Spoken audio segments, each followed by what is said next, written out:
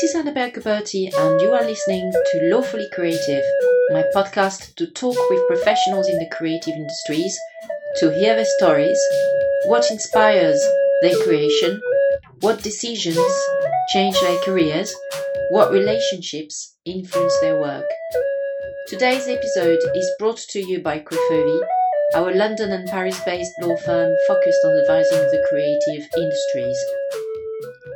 Subscribe to our podcast Lawfully Creative or catch up with our original shows on iTunes, Spotify, Deezer, Stitcher, YouTube, Anchor, and many more podcast aggregators and platforms.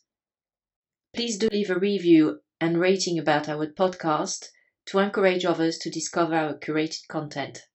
Thank you. On the 30th of December 2018, I went to Vallauris in the south of France. So this is a town between Nice and Cannes. And Vallauris is famous for its pottery and ceramic trade.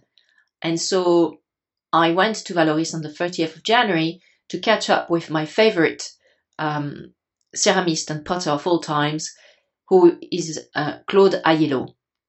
So Claude has been practicing as a potter since a very, very tender age, and is going to explain in the upcoming podcast how he got into the trade and how he also developed his skills and his ability to make absolutely marvelous and beautiful and stunning pieces of ceramic, which are literally artworks. So because we had to, this podcast is recorded in French, so I apologize for my only English-speaking listeners, but you may have to sit this one out because this one is in French. To the other listeners who are fluent in French, I highly recommend that you hear the upcoming podcast. Thank you. Voilà. Je suis né en Italie, à Sicile. En Sicile? Oui. Avec des beaux yeux bleus comme ça, vous êtes sicilien? Comment c'est possible? Mon beau-père disait que c'est Napoléon qui t'a fait ça. C'est-à-dire, parce que Napoléon était sur l'île d'Elbe. Allez trouver un Sicilien qui a les yeux bleus. Et puis le teint clair aussi. Ouais. Et alors, c'est comment vous l'expliquez? Je sais pas. Ma famille. Faut que vous fassiez un test d'ADN. Voilà, oui. J'en ai fait un l'année dernière, moi. D'accord. Alors, vous êtes dans Sicile. Eh ben, dites donc. Sicilien, oui. Je suis à 60 km de Messine. D'accord. Pour aller sur Palerme. C'est à Patti. La ville, c'est Patti. Patti, d'accord. Et en fait, si j'ai bien compris, votre famille était déjà dans la céramique et la poterie, n'est-ce pas, en Sicile? Mes deux grands-pères étaient des céramistes. Paternel et maternel? Paternel et maternel. Et c'est une ville qui était proche, excusez-moi, mais c'était une ville qui était proche de la mer ou pas? C'était Vallauris en Sicile, oui. Mais c'était pas une ville essentiellement de pêcheurs alors? Ah oui. Alors, moi je suis né, à vrai dire, à Marina di Patti. D'accord. Marina di Patti, c'est la même distance que Vallauris au Golfe Juan. Ok. Et moi je suis né comme au Golfe Juan. Voilà. Et donc c'était près de la mer? Mais c'est la même commune, c'est pour ça. Ok. Et là-bas, c'était comme Vallauris ici, avec que des poteries. Ah, c'est un endroit spécialisé dans la poterie. Oui, avec que des poteries à ce moment-là, dans les années 60, quoi. Et on Vous êtes né dans les années 60, Claude. D'accord. Ok. Alors, moi, je suis né. Vous êtes né dans les années 60? Je suis né en 51. D'accord, ok. Mais ce qui s'est passé, c'est qu'en Sicile, ça marchait bien, comme ici à Vallauris. On faisait beaucoup de culinaires, beaucoup de poteries utilitaires. Okay. Qui étaient après vendues où?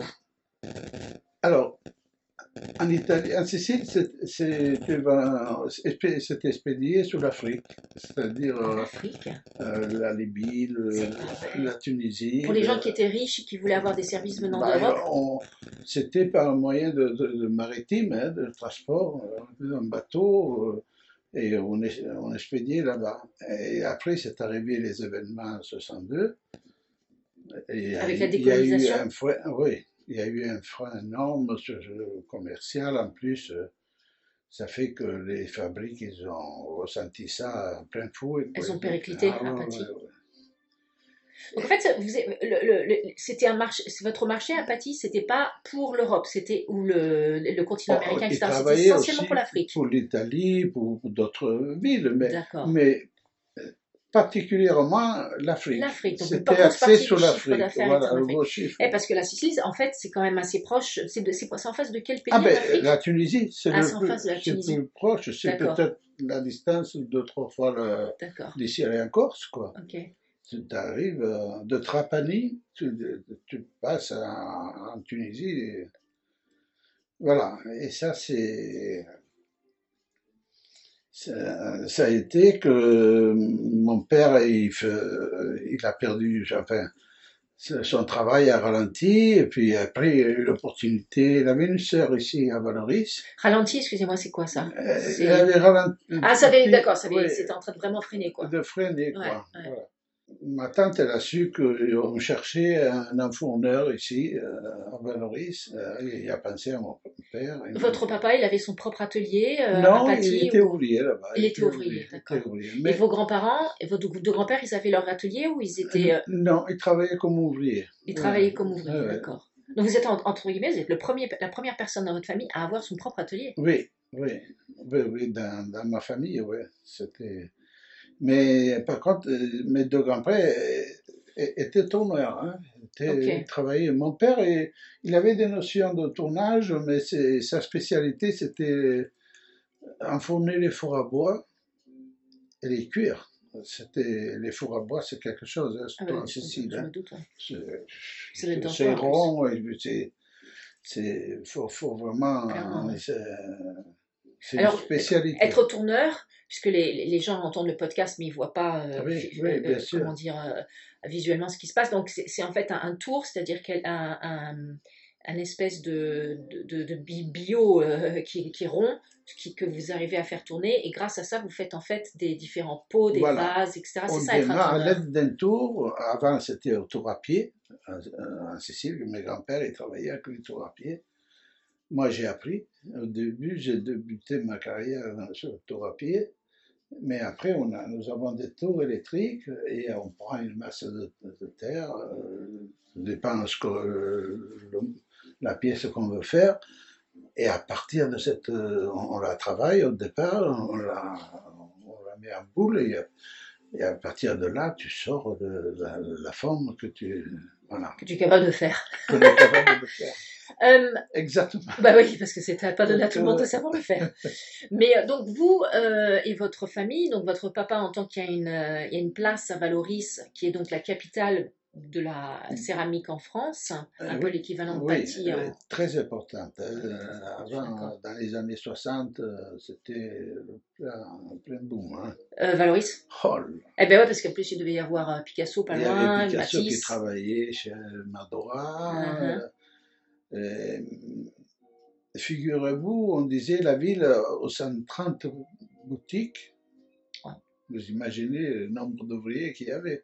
Moi, là où j'ai fait le contrat d'apprentissage, c'est chez les établissements Santa-Lamaquia. Alors, excusez-moi, mais avant Oui, qu'on en parle, avant le oui. contrat d'apprentissage, vous et votre papa et vos frères et sœurs et votre maman, vous venez ici quand à Vallauris pour rejoindre Alors, mon la sœur de père, votre père? il est arrivé à Vallauris en 63, qui est sur D'accord. cette proposition de venir travailler. Il a fait l'essai Ok. et il est resté presque un an ici, tout seul. Et après, en 64, Vous êtes venu. il a amené la famille et D'accord. puis on s'est installé là, quoi. Et vous aviez combien de Mais moi, frères et j'avais sœurs? jamais tourné à Cécile, hein. Ah, d'accord. C'était Et jusqu'à parce que votre 13 papa, ans, il j'étais faisait à tout. l'école, hein. D'accord. Jusqu'à 13 ans? Vous avez arrêté Ah l'école oui, à 13 ans? oui, oui, je parle, j'écris l'italien, hein, oui, c'est ma langue, hein, c'était ma langue, hein. Et quand vous êtes venu ici en Je 64, parlais pas un mot de français. mais vous êtes allé à l'école quand même?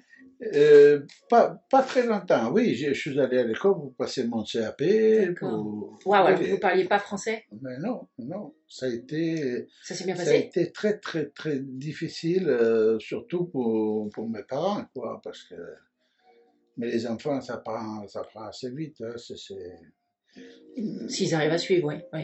Oui. Et en plus, je lisais justement dans les différents articles sur vous, c'est que vous avez des responsabilités parce que vous étiez l'aîné de toute la fratrie Je quand suis même. l'aîné de 7 enfants. Ouais. Hein, C'est une grande famille. et mon père, il me l'a fait. Il m'a dit, t'es un tel aîné, mais voilà, il faut apprendre un métier, voilà, plus que. À ce moment-là, bah, il m'a laissé le choix d'apprendre le métier que je voulais. Et je baignais quand même, je le voyais travailler.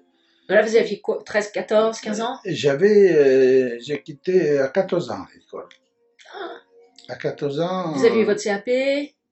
à 14 ans, on m'a fait un contrat d'apprentissage D'accord, et j'ai passé mon CAP à 17 ans et demi. Voilà. fabuleux.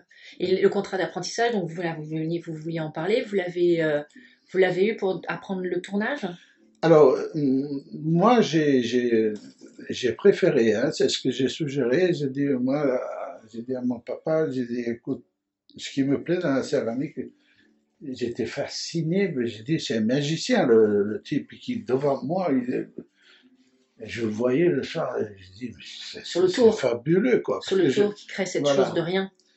Là-bas, en Sicile, je voyais mon père travailler, mais je m'intéressais pas trop, Parce quoi. que lui, il était plus dans les fours, c'était Lui, lui il qui était dans gérait les la fours, température. voilà, Ouais. oui, oui, oui, c'est des fours à bois, il les cuisait et tout. Mais le tournage, ça m'a fasciné déjà d'entrer comme ça. J'ai dit, je vais apprendre le tournage. Et mon père, pour que il voyait que ça me plaisait, m'a acheté un toit à pied. Ah, Et on l'a mis dans la cave chez moi. donc vous étiez à Vallauris, là, dans la ville, Oui, déjà, avec votre oui, famille? oui, dans le vieux Vallauris, là. Donc, à 17 ans, vous avez votre CAP en Oui, poterie, c'est ça oui, qu'on CAP de oui. poterie. On disait céramiste à l'époque ou dans les années 60? Céramique, Donc, céramique ok, générale, hein, ok. parce que Donc, on CAP de finissait les céramiste. pièces au lycée Carnot que je passais. Qui est ici, qui est à À Vallauris? Cannes, à À Cannes. Cannes. Très bien. Et qu'est-ce que vous décidez de faire après? Vous vous mettez tout de suite à votre compte parce qu'il y a, non, a priori, il y a à peu près une période de 10 ans. Vous dites que vous étiez dans cet atelier du 9 rue Hoche à Vallauris Oui, depuis 74. Donc, 74. entre la fin de votre CAP et 74, qu'est-ce que Eh vous... ben, j'ai été ouvrier, vous hein, étiez j'ai ouvrier? été euh, dans la fabrique qui m'a fait le contrat d'apprentissage. Moi, je D'accord. faisais 9e tourneur, il y en avait 8 devant moi. Elle s'appelait comment cette fabrique? Saltalamacchia, Saltalamacchia. voilà. Bien italien. C'était sicilien lui aussi. Ah ouais? Et Aiello, ça veut dire quoi en italien? Ça a une signification? Non, Aiello. non. Non. Par exemple, du côté de ma Autant maman, que. il s'appelle Biagioli, qui veut dire petit blaise. Ah, voilà. Biagioli. Mais à Aiello, non, je ne connais pas vraiment. Mais par contre, il y en a beaucoup, hein, Sicile, vous en Ah, trouvez. Aiello, il y en a Tous beaucoup les en Sicile. 50 mètres, il y en a un. Bah, probablement à Paty, oui. Ah oui, mais j'ai un ami, il est allé en Amérique, pareil qu'il y Ah, en il y a plein il y a d'Aiello. toute une page d'Aiello à Incroyable. Chicago, Eh oui, il y a eu beaucoup d'Italiens qui ont émigré, ouais. qu'ils ont Je me demande s'ils émigré, ont tout tous ça. des beaux yeux bleus comme vous, tiens. Avec vos ancêtres normands. J'ai quitté les établissements où j'avais fait mon apprentissage et j'ai Saltalamacchia. eu une proposition chez un artisan. Il avait besoin d'un tourneur et je me suis aventuré là-dessus. Et puis voilà, j'ai été ouvrier de 18 ans, mettons, jusqu'à 23 ans. Ok. Et donc, à 23, 24 ans, en 74, vous trouvez cette... En 74, je me suis installé. à votre compte. Voilà. D'accord. J'ai vu sur un des articles, parce que vous avez une grosse... enfin, je veux dire, Il y a beaucoup de voilà, il presse. y a Hein. beaucoup de presse et c'est génial pour vous, vraiment Ah oui, bravo, oui, oui, oui. sur votre savoir-faire et votre spécificité, que vous avez reçu le label Entreprise du patrimoine vivant. Vivant, Qu'est-ce ouais. que ça signifie exactement, ce terme? Comment vous l'avez obtenu? Ben, je l'ai obtenu par l'ancienneté du métier, hein, parce que c'est un des plus vieux métiers. Ouais. Quand on voit les pièces qu'on trouve, qu'on arrive, je peux vous dire, une fois, j'ai un client qui est venu ici, il m'a dit, on m'a dit que vous pourriez j'ai une pièce qui est défectueuse, vous pourriez peut-être me l'arranger. Bah, j'ai dit, montre-moi là. Il est allé, il m'a mis sur la table C'était quoi? Énorme. une amphore. Quoi, du... Quand j'ai vu ça, Mais c'est une antiquité? j'ai dit, attendez, j'ai dit, mais elle est vieille, cette amphore. Il m'a dit 2500 ans avant Jésus-Christ. Mais il a trouvé ça comment? Ben, ça devait être un plongeur, le type, mais répertorié, hein, elle était répertoriée. D'accord. Il l'a trouvé sous l'eau. Écoutez, ça m'a coupé le souffle. Je dis, c'est pas possible qu'il y ait eu un type qui ait fait ça plein d'années en arrière, mais elle était parfaite. Waouh. Vraiment parfaite. Et vous êtes un professionnel du professionnel. Ah oui, et ouais, donc vous savez exactement ce que ça veut dire parfaite. À la limite, bien d'autres, je dis, mais attends, il dit exprès ou c'est une combine ou quoi? C'est pas possible on ait fait ça, elle était parfaite. Et ça venait d'où? D'ici ou Oui, dans la Méditerranée. Hein, mais vous avez pu lui réparer? Il n'a pas osé. Je l'ai interrogé, mais le mec, il a dit, mais de toute façon, c'est légal, je l'ai fait répertorier. Et il avait, vous savez, ça finit en pointe, il y avait le bout qui était cassé. Ok. Et, vous avez pu le réparer? Un peu, non. J'ai dit, écoutez, même si j'avais possibilité de vous la réparer, vu l'ancienneté de la pièce, je ne remettrai pas la pièce. Ah bah oui, parce qu'il faut la cuire. Non, vous prenez pas la responsabilité. Là, j'ai dit, je ne peux pas vous le faire. Franchement, j'ai dit, passer par un restaurateur hein, qui peut... Tout à fait. Voilà. Donc en fait, ce que vous êtes en train de me dire, c'est que ça démontre bien que le métier de potier et de céramiste est l'un des métiers les plus anciens au monde, voilà. Et que donc en fait, ce label entreprise du patrimoine vivant, en tout cas, reconnaît les artisans qui exercent ces professions, qui existent depuis si longtemps. En quelque sorte, ils font perdurer ce métier, quoi. Voilà, qui font perdurer ce métier. Et ce qui a beaucoup joué pour le patrimoine, et ont voulu savoir, j'ai appris le métier à mes deux frères, qui sont devenus professionnels. Ils sont ici aussi? Alors, il y en a un, il est en Corse, il a travaillé en Corse. D'accord. Et l'autre, il était à 10 mètres un petit peu plus bas, là. Il y avait un atelier, bon, il a préféré, point de vue commodité, financier. Il n'avait pas autant moi j'ai le sens plus créatif d'essayer de comprendre, de se mettre au goût du jour. Mon frère, ça, malheureusement, il dit, moi je ne me sens pas capable, toi tu le fais, mais moi je ne me sens pas capable. Mais en tout cas, vous avez appris à 2 de vos frères, sur les 7 enfants, vous avez appris à 2 de vos frères à venir. Ils ont passé aussi le CAP de poterie. Oui, bien sûr, bien sûr.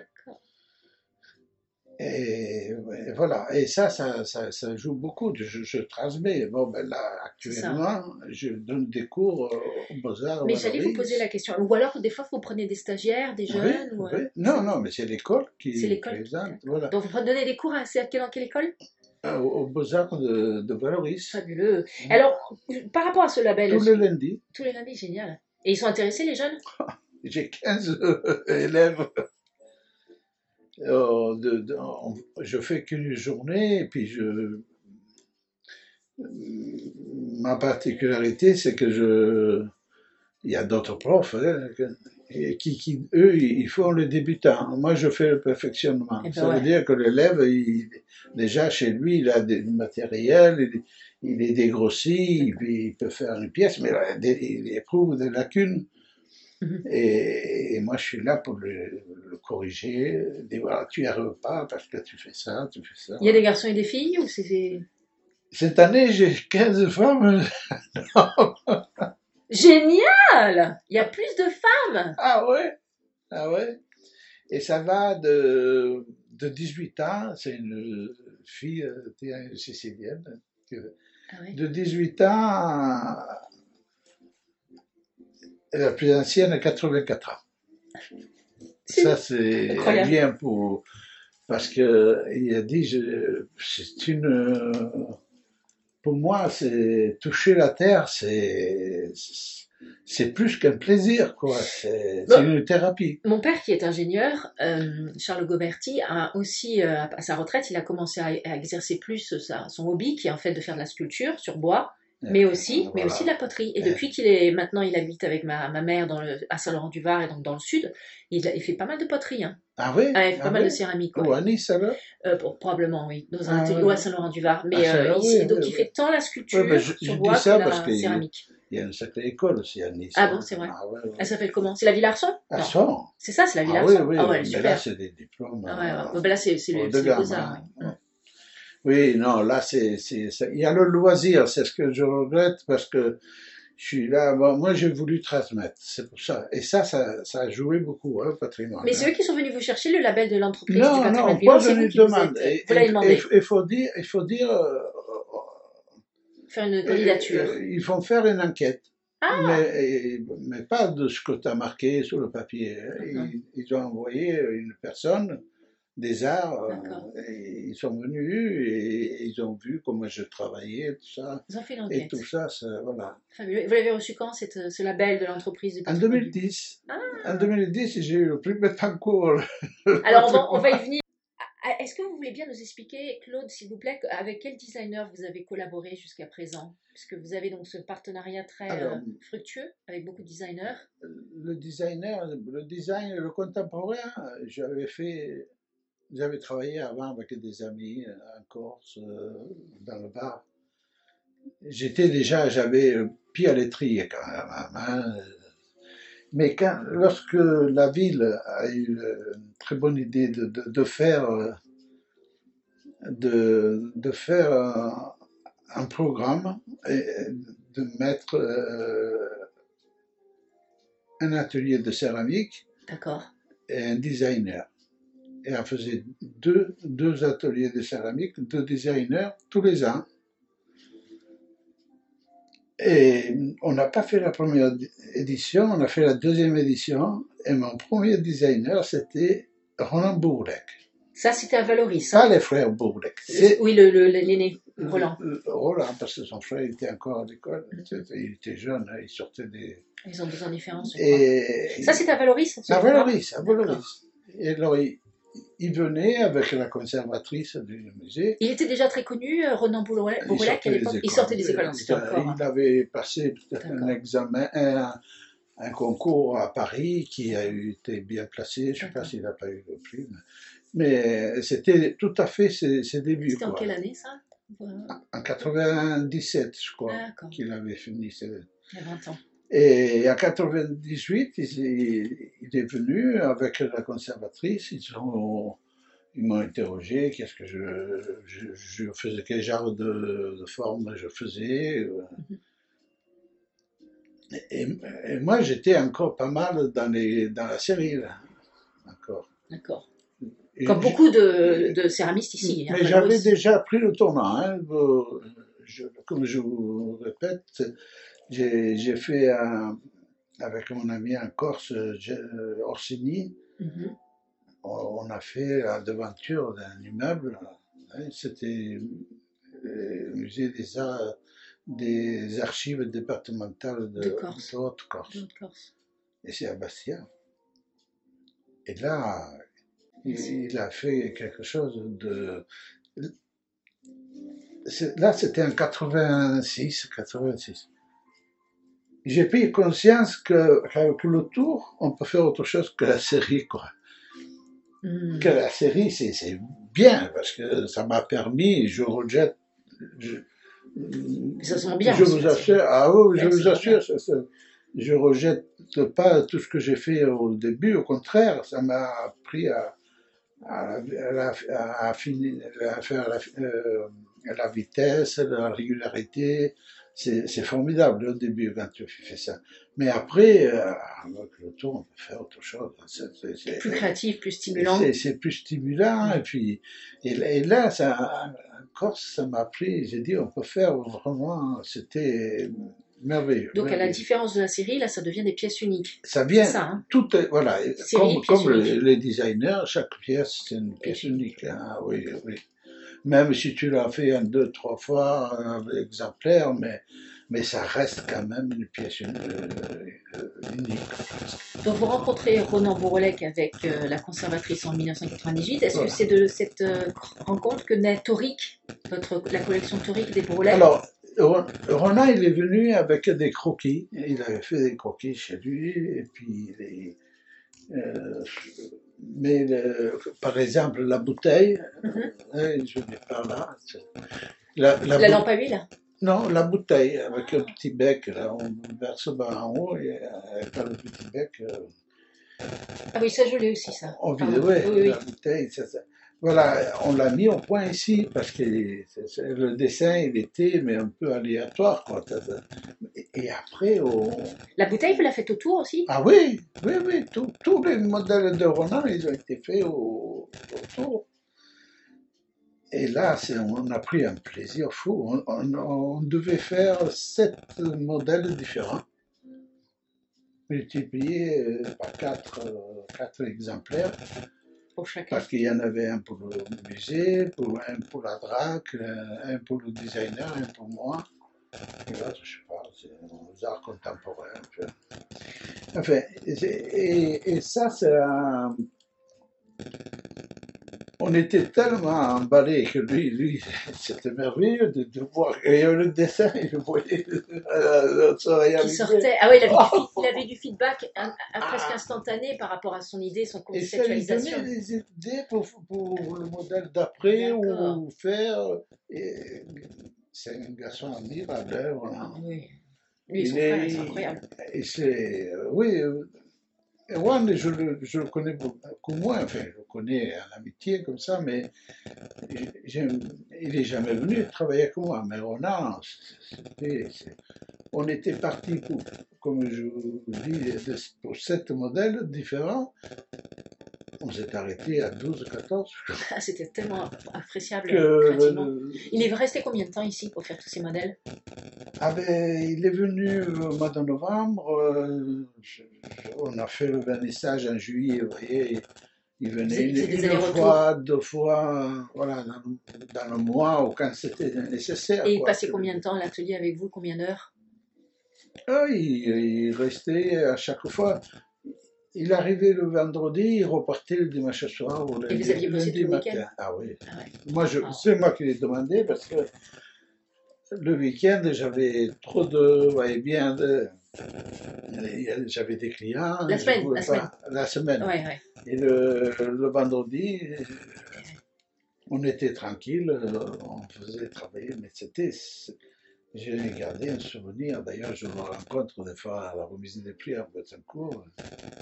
Et il m'a dit, il faut qu'on fasse une collection ensemble. Ah bah là, il faut lui envoyer une petite carte de vœux en disant « Ah, il a dit, voilà. mais je suis toujours, c'est vrai, il est toujours 80 millions, les terrains sont internationaux. Ah oui, non, les Bourroulets qui sont extrêmement bien réussis. Ils ont du monde, hein, même il a un bureau avec une personne. Comment? Il a un bureau. Ah oui, c'est vrai. C'est rue du Buisson, je ne sais quoi, un truc comme ça. Oui. Bon, alors donc en fait, effectivement. Alors moi d'ailleurs, c'est grâce à la collection Tori que je vous ai rencontré parce que j'avais acheté le bouquin des Bourroulec et qui présentait cette collection. Je dis, tiens, ils ont fait du travail avec un potier de Vallauris. C'est comme ça qu'il y a à peu près probablement 10 ans, je suis venue vous voir et j'ai commencé à vous acheter certaines pièces que j'ai tout à Londres maintenant. Et suite à cette excellente première collaboration donc avec Ronan Bourroulec qui a été fructueuse tant pour lui que pour vous au niveau créatif. Comment est-ce que ça s'est enchaîné avec les Pierre Charpin, les Mathieu Le Haneur, etc. Il y en avait l'année où j'ai travaillé avec le Bourroulec, il y avait le designer de Saint-Étienne, François Baucher. Ok. Et François Baucher, c'était 2 designers, 2 ateliers différents. Et François Baucher, il avait travaillé avec Musara et Ronan Bourroulec avec moi. La première édition, parce que nous c'était la deuxième, c'était Martin Zekeli. Ah oui, aussi très connu. Et vous avez travaillé avec Martin Zekeli? Mais après, plus longtemps après. Et Olivier Gagnère. Ah, oui. Olivier Gagnère, c'est son style, c'est maximaliste. Et là, j'ai fait toute une collection après, mais bien plus tard. Là, dans le programme des designers, Eux aussi, ils avaient 7 modèles à faire, multipliés par 4, voilà. Et donc ça, c'était organisé par la ville de Vallauris. Et la DRAC. Et la DRAC. La DRAC qui signifie... La Direction Régionale des Arts Contemporains. Ah, fabuleux. Ah, mais c'est bien ça. Donc Et c'est eux ça, qui vous ont aidé à être avant, c'était contact avec Dominique Forest et Françoise Châtel qui dirigeaient la DRAC d'ailleurs. D'accord. Et c'est grâce à les deux-là, il n'y aurait jamais eu le programme d'ailleurs. Et ça a périclité après et quelques ça, c'était fabuleux, 2 femmes extraordinaires. Effectivement. Et donc, Monsieur Bourlec, après Monsieur Zekeli, mais là vous n'avez pas travaillé tout de suite avec Martin Zekeli, c'était plus tard. La deuxième année, vous avez travaillé avec qui? Avec quel design? Ah oui, donc François, François, vous disiez François Bourré ou Boulet François de Baucher, mais il avait travaillé avec l'atelier Musara. Ah pardon, d'accord. C'était 2 ateliers donc différents. Donc c'était qui après Bourlec? Après Bourlec, c'était Ruyant, Frédéric Ruyant. Frédéric Ruyant, d'accord. Voilà. Basé à Paris? Oui, il est basé à Paris. D'accord. Il a fait une belle collection aussi. Je ne sais pas si je l'ai. Vous l'avez pas le. Frédéric Ruyant, je ne le connais pas, non. Non. Il avait Frédéric Ruyant, et normalement il était destiné à travailler avec quelqu'un d'autre. L'artisan, il avait son tourneur, c'est pas lui qui tournait. C'était, il était à la merci d'un tourneur. Le tourneur, il venait pas, il empêtait les plans à Ruyant. Il a dit, écoutez, moi je viens de Paris, je veux pas, quand même. Alors, c'est bien, tant mieux, ils sont venus me voir pour dépanner, ils disent, est-ce que tu peux faire une pièce? Oui, je te la fais. Et quand le Ruyant, il a vu la pièce, il a dit, tu peux lui dire que je ne vais plus là-bas. J'ai dit, oh, je ne veux pas d'histoire, moi. Vous avez fait combien de pièces avec M. Ruyant? La même collection. 7 pièces, d'accord. Ouais, d'accord. Des plats, tout. Et comment s'est passé merci Claude de nous expliquer tout ça, comment s'est passée la rencontre avec le Hanneur? Parce que Mathieu Le Hanneur est vraiment devenu de plus en plus important. Vite fait, après Ruyant, c'est pareil. Florence Doliac travaillait et faisait partie des rallye designers. Ok, enfin une femme designer, c'est bien ça. Mais les rallye designers, c'est un groupe de 4-5 designers ensemble, dont Florence Doliac, qui était avec son mari, je ne me rappelle plus, enfin bref, et travaillait avec la poterie d'Amélie, qui était dans la zone industrielle là-haut. Et ils ont fait la boule avec les anses, ça y est, oui, le porte-fruits. Oui, le porte-fruits, oui. Et il est très bien votre compte Instagram, hein, vous en avez mis beaucoup des poteries. C'est ma fille, elle m'a dit, c'est très bien. Mais Instagram, elle dit, tu fais toutes ces pièces, elle a eu tout à fait raison, votre fille. Et il a dit, au fur et à mesure qu'il passe dans ma main, parce qu'elle a des bouquins, et il a dit, petit à petit, je vais les mettre, quoi. C'est une très bonne idée. Et même les designers, ils disent, oh Claude, qu'est-ce qui te prend? Parce que moi, ça me... Les réseaux sociaux, c'est vrai, j'ai pas le temps de m'occuper de tout ça. Enfin, bref, la poterie d'Amélie, ils ont fait le vernissage, et malheureusement, elle a fermé. Ah. Elle a failli. Définitivement. Ah, ils ont fermé. Alors, Laurence, un jour, elle m'a téléphoné, elle me dit, Claude, ça te dérange pas de... Ah, j'ai dit, j'aime pas... tu me demandes quelque chose, j'aime pas passer derrière, parce que ça crée une jalousie, même si tu ne le démontres pas, mais je le vois, hein. Même à l'école, c'est pareil. Et j'ai dit, mais non, mais ça risque rien, de toute façon, ils ont fermé complètement. Et c'est elle qui m'a appris, bon. Et il dit, et ça m'embête parce que c'est resté à l'état de prototype. Mais il dit, la galerie, elle attend de recevoir les pièces. Que de sortir. Et c'est de là que il m'a dit, allez, vas-y, fais-le. Vous avez fait des Et j'ai changements, travaillé. Claude, sur le prototype, ou vous avez laissé tel Oui, que... oui, je l'ai façonné parce qu'eux, ils avaient fait les anses trop fines. Mhm. Je l'ai fait pour que ce soit quelque chose de costaud, quoi, Oui, agréable à l'œil, mais d'accord. quelque chose de solide. Et j'ai fait une belle collection. Et curieusement, j'ai vu que Florence, elle avait l'intention chaque fois, de grandir sa famille. C'est avec elle que j'ai fait le plus grand nombre de pièces. Et d'ailleurs, vous disiez elle a une collection qu'elle a appelée La Famille, avec La le père, famille, la ça mère, le s'appelle parrain, la le famille. Alors, cousin. le neveu, tout, j'ai toute une liste. Il faudrait que je rassemble tout ça, quoi. Voilà, mais ça fait vraiment plaisir, quoi, voilà. Et ça, c'était. Et après, les autres designers, c'était de bouche à oreille. Monsieur Xegeli, Monsieur Le Hanner. Voilà, voilà. Là, c'est une galerie qui me l'a présenté, voulait faire une grosse jardinière, mais là, Waouh. c'était complètement démentiel, quoi. Bah, autour en plus, faire une Ah jardinière oui, non, autour. non, on n'a pas trouvé la terre qu'il fallait, mais enfin, c'est un excellent designer. Là, Qui? c'était Monsieur Le Hanner? Martin Martin Xegeli, Zekeli. oui. Oui, d'accord. Et c'est qu'en 2010 qu'il s'est présenté, m'a téléphoné déjà, il m'a dit, Monsieur Aiello, je vous connais parce que vous avez travaillé avec Ronan Bourlet, que j'ai vu vos pièces, j'ai vu plusieurs vernissages ici. Et dit, j'aurais une proposition à vous faire, j'ai un travail. Il dit, est-ce que vous acceptez que...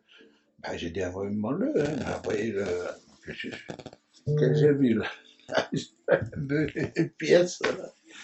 J'ai dit, je l'ai appelé l'après-midi, j'ai dit, mais vous avez une idée de boulot? C'est la pyramide des âges. Ah, c'est Zekeli qui fait toutes les Non, pyramides des âges? c'est Mathieu Lerner. Ah, pardon, ah, voilà, Je c'est suis ça, à c'est Mathieu Mathieu Le Lerner. Hanner. Ah, c'est Ouais. lui qui vous a appelé, d'accord, d'accord. Parce que Zekeli, c'est par l'intermédiaire d'une galerie. Des Par contre, galeries, voilà. Mathieu Le Hanner, Mathieu c'est lui qui vous a Lerner, appelé. c'était son bureau, C'est lui j'étais qui a fait lui. la pyramide des Ah oui, âges, en oui, oui. Japon, aux États-Unis, en France, etc.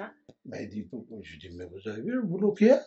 Je dis, pourquoi vous dites ça? Parce que je suis incapable de sortir un devis. C'est impossible, on ne peut pas voir le boulot que c'est. À ce propos, Claude, si je puis me permettre, justement, en général, quand vous travaillez avec tous ces designers, eux, c'est comme si vous utilisez, entre guillemets, en tant que fabricant sous-traitant, enfin, peut-être pas sous-traitant, mais enfin, fabricant de leurs pièces de design. Fabricant. Ah oui, Donc, vous oui, leur oui. faites des devis, et après, Ah ben donc, oui, vous ah ben les oui. facturez, et eux, après, ils vendent par l'intermédiaire de leur galerie, de leurs Ils intermédiaires. choisissent la galerie, Voilà, ils me d'accord, présentent une galerie, ils disent tu l'envoies là, la d'accord. pièce, mais moi je suis obligé. Mais Au bien sûr, départ, bien sûr. vous voyez, c'est des peines de terre comme ça. Je- Waouh, pour faire la pyramide là, du Japon, ouais, j'ai pris 100 kilos de terre. 100 kilos. Vous 100 kilos. imaginez?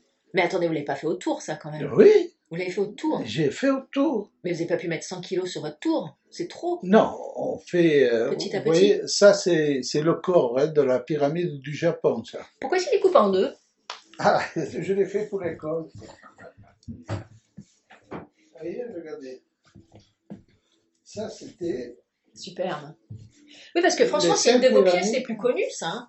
Oui. C'est Ah une de vos oui, pièces non, les mais plus connues, les pyramides. c'était l'exposition, les 5 pyramides qu'il m'avait commandé.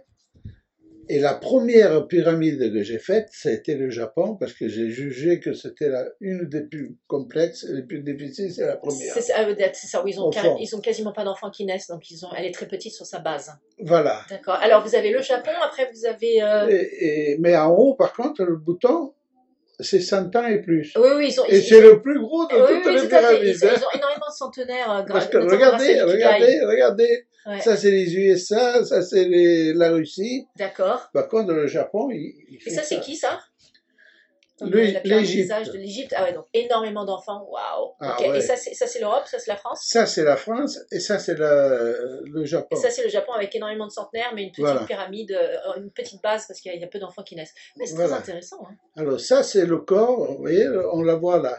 Regarde. Ah oui. Il n'y a que le couvercle. Et pourquoi est-ce qu'ils ont cette partie-là où il y a beaucoup encore Il y a un d'armes? retour, parce que ça, c'est la guerre qui a eu la bombe atomique, là, Ah, waouh, ok, d'accord, ok. qui a eu énormément de Waouh, naissances, et ok. il Donc y là, a un ça fait une grosse. ralentissement, Et après, voilà. c'est revenu, ouais. Oh, Voilà. waouh, Quand c'est il y a fascinant. un retour net, ça, Mais comment est-ce que vous faites? Je veux dire, vous faites ça à l'échelle? Enfin, vous faites ça à l'œil? avec un plan, non, Vous j'ai êtes, un plan vous au avez un. millimètre près. Au millimètre près, vous faites ça? Et ça, regardez, ça c'est des strates, il n'y en a pas une pareille. Non, ben non, justement, je sais. Donc vous faites ça au millimètre près Alors, autour. moi au départ, C'est un travail de conception incroyable. au départ, je me suis dit, bon, ben, je vais me faire des gabarits, mettons pour le couvercle, pour faire cet angle-là. Ouais. Avec le plastique, j'ai fait des gabarits, tout. Mais les gabarits, on ne peut pas le faire parce que quand tu passes à la strate au-dessus, Oui. ça te déchire celle d'en bas. Et qu'est-ce que vous voulez dire par gabarit? Un Excusez-moi. gabarit, vous savez que pour aller plus vite, quoi. D'accord, d'accord. Et vous pouvez pas aller plus vite, là. C'est pas possible de. C'est pas possible. Alors, il a fallu que je me guise des outils exprès, C'est pas vrai. et avec un outil, je les faisais une par une. Une par une. Ouais, Mais je mesurais la hauteur parce qu'il fallait en rentrer, pas 99, pas 100. 100. Il y avait 100 strates. Il y a 100 strates pour chaque pyramide des Sur âges. chaque pyramide. Et pourquoi vous avez choisi la couleur noire, hein? Enfin, parce qu'il a préféré le noir. Il a dit que ça ressort le mieux. D'accord. Voilà. Donc ça, c'est Mathieu Lehanner qui a fait le choix. Voilà. D'accord. Et quand j'ai... Ça, c'est les pyramides des âges qui datent de quelle année? Vous savez? 2010. 2010, donc je les ai faites en 2009. Donc c'est les données de 2009-2010. Non, 2007. 2007. Ça a peut-être changé depuis.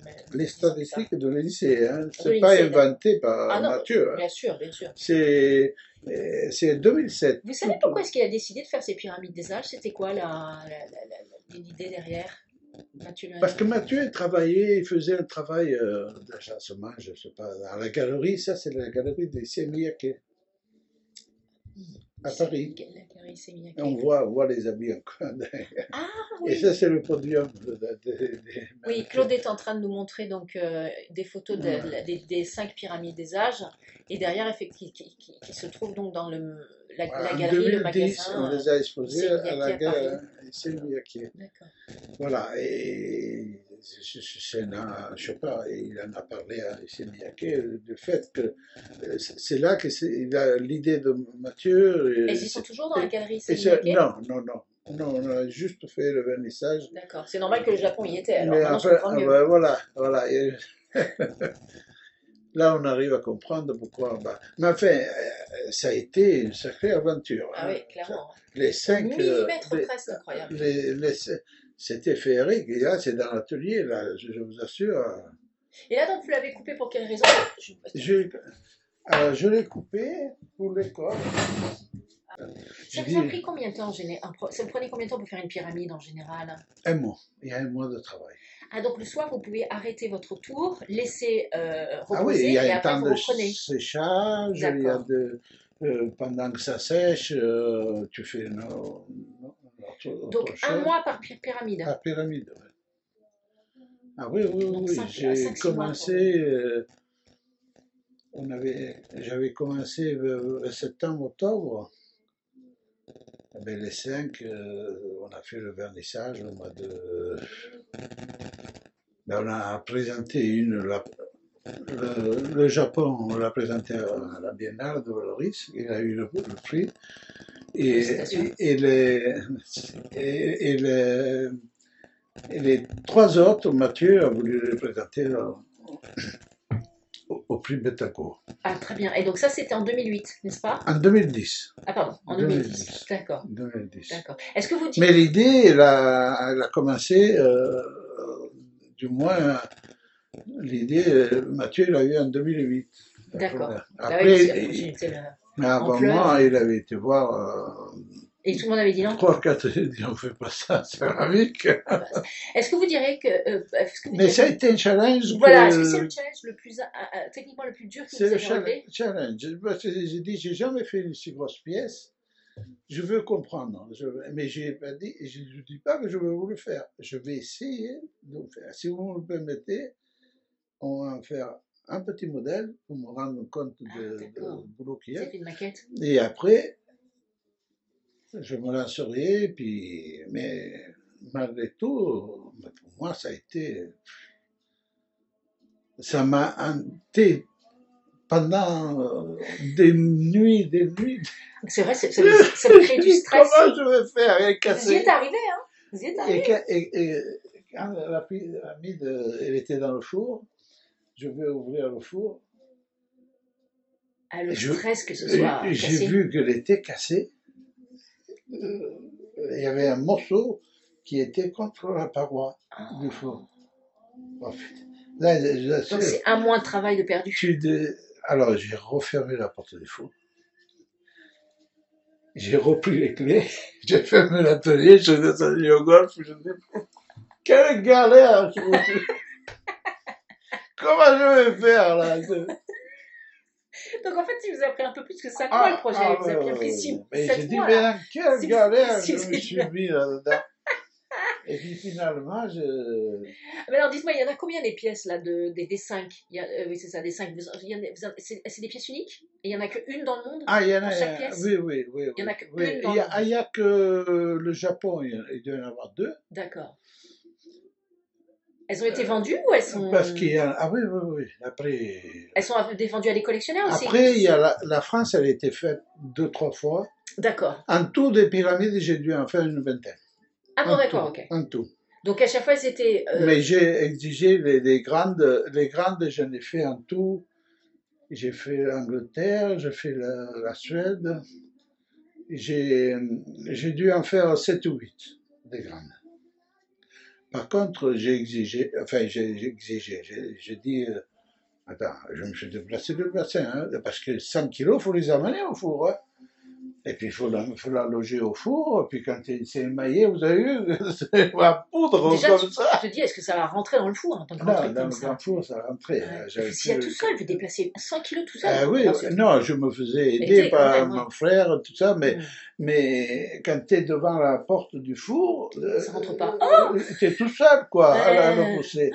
Et ça, j'ai dit, mais là, il faut faire une taille en dessous. Hein, pour travailler avec 50 kilos de terre. Et il a accepté et on a fait une taille en dessous, quoi. Est-ce que vous direz que ces pièces, donc de la pyramide des âges, commanditées par Monsieur Le Hanner, c'est techniquement le challenge le plus important qui vous a été donné dans votre carrière? De loin. De loin. C'est pas des pièces les plus difficiles, hein, parce que si, c'est difficile, parce que c'était la première fois que je travaillais avec autant de matière, de cette précision, et puis après tout ce raisonnement-là, il y a les contraintes de cuisson, la terre sur le tract, tu poses les mailles, il y a tous ces paramètres-là qu'il faut surmonter. Donc à chaque fois, vous avez dû faire plusieurs essais. Oui, il faut faire l'essai avant de t'aventurer, c'est pas le tout, hein, parce que sinon tu ne réussis pas. Hein, et ça a été un casse-tête. Mais enfin, de loin, ça a été un véritable challenge. Quoi, ouais. Que vous avez surmonté, d'ailleurs, grâce à ça, vous avez gagné le prix Bettencourt, n'est-ce pas? Et vous savez, Annabelle, je me suis rendu compte, quand j'étais chez Issimiyake, les 5 pyramides sur le podium, j'ai dit à ma femme, tu sais, là, je prends vraiment conscience que j'ai fait un sacré travail. Ah ouais, c'est un chef-d'œuvre. C'est un chef-d'œuvre que vous avez fait. C'est parce que avant, j'étais tellement mais je stressais du matin au soir. Comment je vais faire pour faire ça? Chaque étape, il fallait que je... Ah oui, après, je me suis fait livrer un chariot hydraulique. Je le vois là, le vert. Ah oui, déjà là. Et j'avais trop forcé là-dessus parce que... Physiquement, ça vous a vraiment impacté? Oui, j'avais un déplacement de bassin parce que je relevais trop de poids. Et moi, ma santé ne me permettait pas. Non, en fait, c'était un plaisir, quoi. Quand tu vois que tu sors des pièces comme ça, Ouais.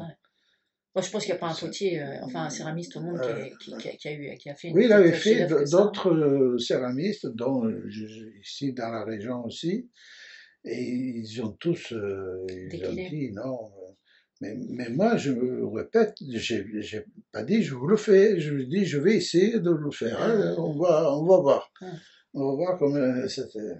Vous avez aussi travaillé avec Pierre Charpin, si je ne m'abuse. Non, pas moi, Ah, mais pardon. un collègue à moi, un Ok. collègue oui, il a fait un beau travail aussi, Il y a Pierre d'autres Chapin. designers avec qui vous avez établi des relations proches dans le cadre d'une collaboration avec eux? Ah, ben j'ai travaillé avec, il y en a un paquet, hein. Ah ouais.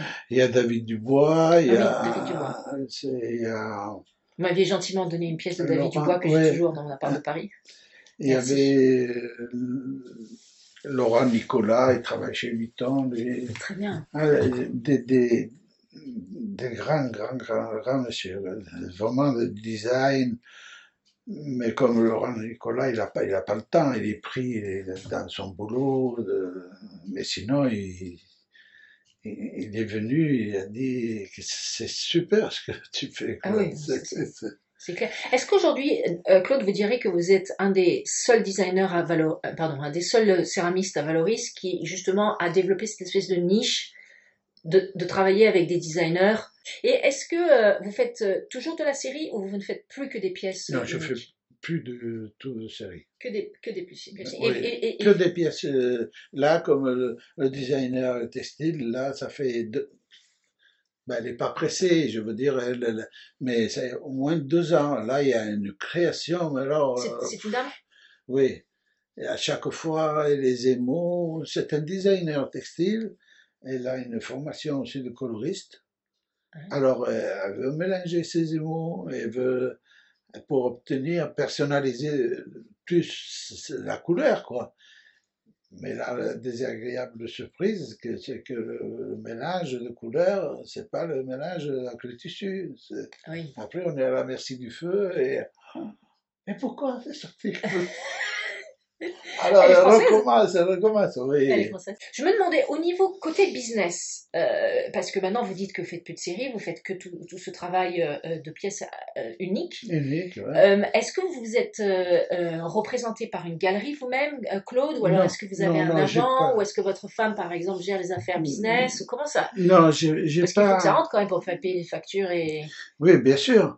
Mais c'est le designer qui me passe commande D'accord. et d'après Contrat de commande. le temps que je passe, d'après la difficulté dans la pièce, il D'accord. y a des émaux qui coûtent très très cher. Au Un niveau de sac la de matière mailles, première. Hein. 500 euros à l'aise.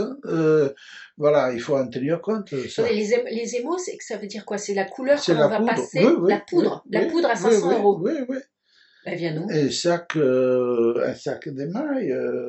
Non, on travaille avec c'est pour vous dire un produit qui est assez cher, donc on est obligé à la fin du travail de dire voilà, l'édition c'est ça, c'est Et en ça. général, ces designers, est-ce qu'ils ils financent eux-mêmes parce que ça peut être un budget, ou alors est-ce que c'est leur galerie qui Certains, produit? C'est ça, hein, c'est la galerie qui produit, n'est-ce pas? s'ils préparent une collection, souvent c'est pris en charge par la C'est ça, galerie, qui avance. mais la galerie exige l'exclusivité. D'accord. On n'avait pas le droit elle n'a pas le droit de les vendre derrière. Le designer n'a pas le Voilà. droit de... Après, D'accord. si le designer vient en nom propre pour lui, à ce moment-là, il finance le modèle. Mais D'accord. voilà. J'ai vu sur votre compte Instagram qui est super, hein, donc c'est @Claude Aiello que Oui, votre fille vous a aidé à mettre en oui. place. Et c'est très bien, hein. Franchement, continuez parce que c'est Ah vraiment ouais, super. Ah, moi je vous suis, ouais. hein, je vous suis sur Instagram. Et j'ai vu que vous étiez donc allé À à Venise Venise, en ah ouais, septembre, quel beau souvenir. n'est-ce pas? C'est beau comme ville, hein. Oh. Vous êtes retourné en Puis Italie? elle est exposée, la pyramide, elle était exposée parce c'est la propriété de le Japon. Il a eu le prix de la Biennale, c'est devenu De Vallauris. la propriété de la ville. D'accord, Et la ville, elle a prêté la pyramide, mais là-bas, d'accord. il avait mis au milieu d'une cloison. Alors il y avait le trois quarts d'un côté et un quart de l'autre côté, c'était Ah, éclairé, c'était comme les Italiens, ils savent le faire. Hein. Ah oui, ça, c'est vrai qu'ils sont très très bons en design, les Oh Italiens, là absolument, là, comme non. vous. Donc justement, vous êtes allé à Venise dans Mhm. le cadre de l'exposition des lauréats du prix Liliane Bettencourt, donc de la Oui, famille L'Oréal, pour l'intelligence de la main. Donc si j'ai bien compris, il y a une fondation Bettencourt, Schuller, si j'ai bien compris, qui oui, a créé en fait ce programme pour oui, c'est Madame l'intelligence de la main, Bettencourt, mère, qui qui est avait décédée maintenant, créé, n'est-ce pas? oui, Elle oui, est oui, décédée oui, il y a peu. et qui avait créé en 2009, je crois. D'accord. Il avait créé non, 2010, nous, on a fait la première édition. Ah, Le prix Bettencourt, il y en a un tous les ans. Tu présentes soit une pièce, soit n'importe quel métier, euh, même des peintres, hein, ils peuvent présenter, et on attribue un prix Bettencourt tous les ans, fabuleux par et un jury, très prestigieux. c'est la crème des arts hein, de Du Paris. design et tout ça, d'accord. Et, et Madame Bettencourt, parce qu'elle a toujours aimé le travail des artisans, pour elle, c'est l'artisanat. D'abord, elle a dit, en 2010, quand on a eu le prix, Ah, vous avez eu le c'est prix en elle, 2010, oui. ah oui, elle a ouvert, c'est elle qui a ouvert la soirée, elle a dit pourquoi j'apprécie énormément l'audace de l'artisan, parce que quand j'étais petite, mon père m'a mené dans les rues, il y avait des artisans, et j'ai toujours admiré ce travail-là. Il faut être très audacieux. Enfin, elle a Rien que cette beaucoup. expression, l'intelligence de la main, c'est vraiment joli, Ah quoi. oui, oui, oui. L'intelligence de la main, c'est vraiment beau. Et ça, elle est reconnaissante hein, vraiment du travail qui- euh, la qualité et puis l'importance du travail qu'il y a dans chaque pièce, quoi. Parce que moi, bon, le Bettencourt, c'est vrai, les pyramides, mais chaque année, je vais au puits. Moi, Ah, vous y allez tous les ans au prix ah à oui, oui, Venise. oui, oui, oui. Ah, justement, j'allais vous poser la question, pourquoi est-ce que vous y êtes allé en 2018, en septembre 2018, alors si vous avez gagné le prix en 2008, en 2010 avec Monsieur Lanor, c'était parce que tous les ans vous y êtes Tous invité? les ans, on est invité. Et puis, D'accord. ils ont fait signer une charte. Ah bon? Que, C'est-à-dire?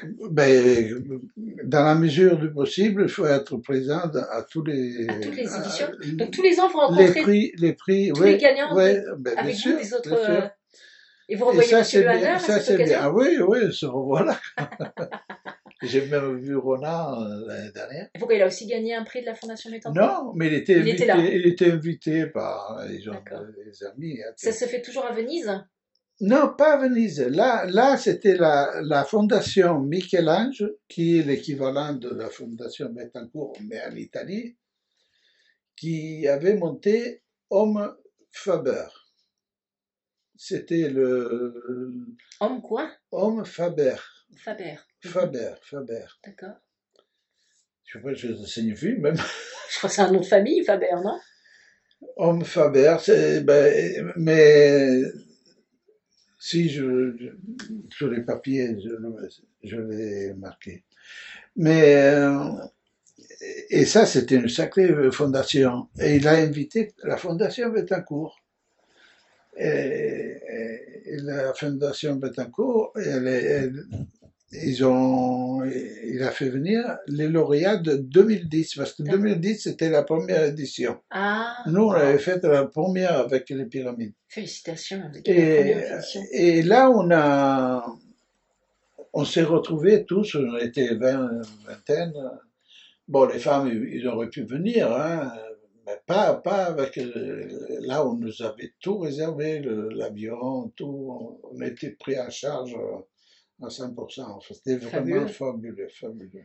Fabuleux. Et avec qui vous avez préféré collaborer comme designer, Claude? Designers, à Oui. tous. Il J'ai n'y pas a, de. il y a pas Ah oui, de. oui, oui. Vous avez tous aimé. Tous aimés. Bah, c'est vrai qu'on a plus ou moins. Avec certains, on est lié par une amitié après qui naît, Mhm. que surtout lorsque on remet ça, quoi. On fait plusieurs travaux ensemble, mais sinon, moi tous. Moi, j'ai aucune. Moi, c'est un plaisir de travailler, que ce soit comme Mathieu. c'est des sacrés designers. Ah, Hein, complètement. C'est vraiment le haut du pavé au niveau du design, ça, c'est clair. Est-ce que vous auriez des conseils pour un jeune qui souhaite se lancer justement dans le domaine de la céramique allié avec le design? Est-ce que vous pensez qu'il faut avoir certaines qualités pour pouvoir réussir dans ce domaine? Vous savez, en premier, il faut connaître le métier, Apprendre les bases. bien connaître le métier. Donc ça, on fait ça aux Après, Beaux-Arts. il faut rester humble face à parce que moi, une forme que j'ai jamais faite, je me pavane pas. Hein, il faut c'est comme moi quand j'ai un problème de droit. Hein, au début, que c'est la première fois que je gère ce problème, je suis là, bon, attends, on va bien réfléchir. On est tous pareils. Hein, si tu me conseilles ainsi, je te dis, oh là là. Alors, des fois, à l'école, j'ai eu 4 ou 5 élèves qui se sont installés, artistes. D'accord. J'ai dit, attends. Artiste, c'est pas toi à le dire. On te le dit, c'était vraiment, t'es reconnu par quelqu'un. Et faut pas aller trop vite. Faut apprendre le métier. C'est pas parce que tu sais faire un petit bol comme ça que c'est pas le métier. Le métier, c'est quand il faut réfléchir. Surtout sous les pyramides, c'était à chaque phase de fabrication, il y avait une difficulté. Même pour les emballer, il fallait tout calculer, tout. Mais c'est pour vous dire, alors quand tu sors de là, j'étais récipié, je dis, mais ça m'a fait plaisir, j'étais heureux. Et puis, regardez, vous avez eu 2 prix quand même grâce à ça. Oui, j'ai eu le prix Betancourt, le prix. Ça vous a augmenté la votre biennale. Après, j'ai la deuxième biennale, c'est 2 ans après, je l'ai eu avec une fille de Lyon.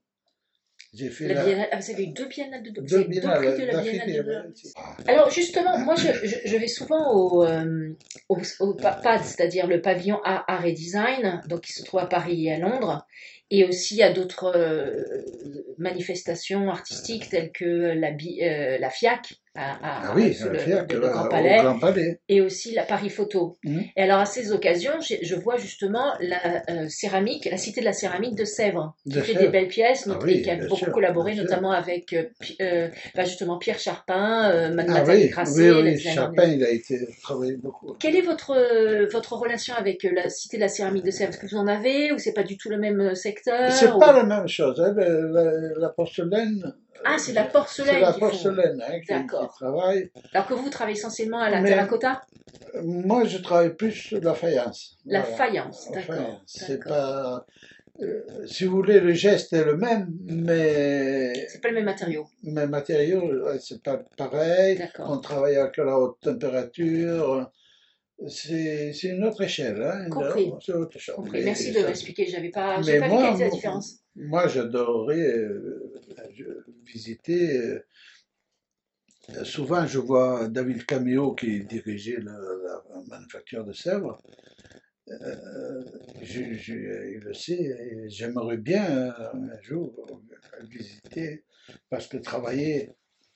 C'est à Boulogne-Billancourt, à Sèvres, à Sèvres, et c'est très très beau. Ils ont notamment un magasin où ils vendent des pièces de Ettore et Sottsass ou d'autres. Faire un tel travail, c'est admirable. Ouais. C'est une école, Notamment avec, aussi un designer japonais, ils ont fait des choses extrêmement belles. Tendo, quelque chose. Ah, superbe, des nénuphars. Sottsass, ouais, dans les années, la période Memphis. Sottsass, il a travaillé. Thank you for listening to our podcast Lawfully Creative, produced by Crofurvi Studios. Subscribe to our podcast or catch up with our original shows on iTunes, Spotify, Deezer, Stitcher, YouTube, Anchor, and many more podcast aggregators and platforms. Please leave a review and rating about our podcast to encourage others to discover our curated content. Thank you.